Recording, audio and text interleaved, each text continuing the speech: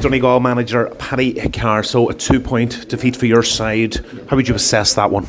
Look, I mean, I don't think anyone sets out to put everything into winning the McKenna Cup. The reality for us was that we had to get to know the players, and we have a lot of lads there. We went down to Newry on Sunday morning and we had pretty much another team training in Convoy at the same time.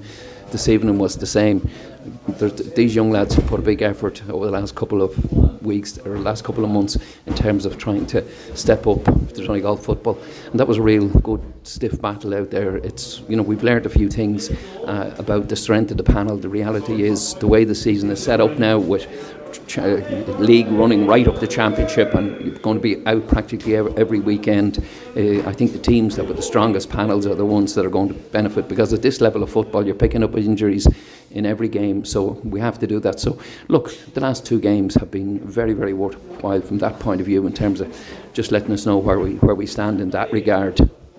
The big theme really is the amount of players that are missing. It's just a huge list, and I think in total there's something like 47 players involved in Sigerson. Now I know they're not all involved with the Donegal panel, but that's a huge amount of players. It is, and I mean we were reluctant to actually use any of the lads that were playing there last night, because it's just not the way. But we're stretched there at the moment in terms of kind of niggly injuries and all. So look, we're happy enough with what we've learned from it. Obviously, look, you'd love to go and win games, and people were good enough to come out tonight in a very wintry night, and it would have been nice for them to go home with a Donegal win. But look, our eyes are set further, and we're very, very focused in now in the next couple of weeks on Kerry and what we hope to do in that regard. And I think we'd be very sure that we'll see a very different kind of an animal when Donegal take the field then.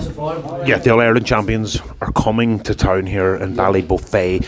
It's a tough, gruelling National Football League Division 1. I know, look, that's a cliche, but it is. The home games against the All-Ireland finalists, Kerry, Galway, I think Mayo later on, and then 3 Ulster teams away in Roscommon finishing up. It doesn't get any tougher. I don't know whether you're asking me or telling me. I think what you're saying is a bit of both. There's a lot of truth. I don't think Tim is going to disagree with you on that. But look, I mean, we're going to put our best side out and our best foot forward, and we'll give everything in the cause of Donegal football. I have to ask you, any word on the captain yet? No, but it's. I think the announcement about that is pretty imminent.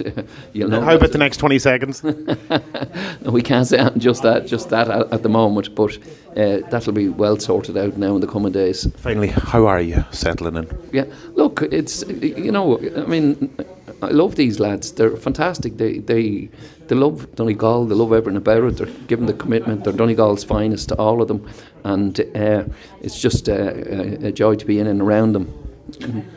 The one negative to Donegal, there's a lot of media here in the northwest, and there's loads of lads queuing up. So I'll let you go. Paddy Carr, thanks for joining us here on Ocean FM. We'll talk to you in a couple of weeks.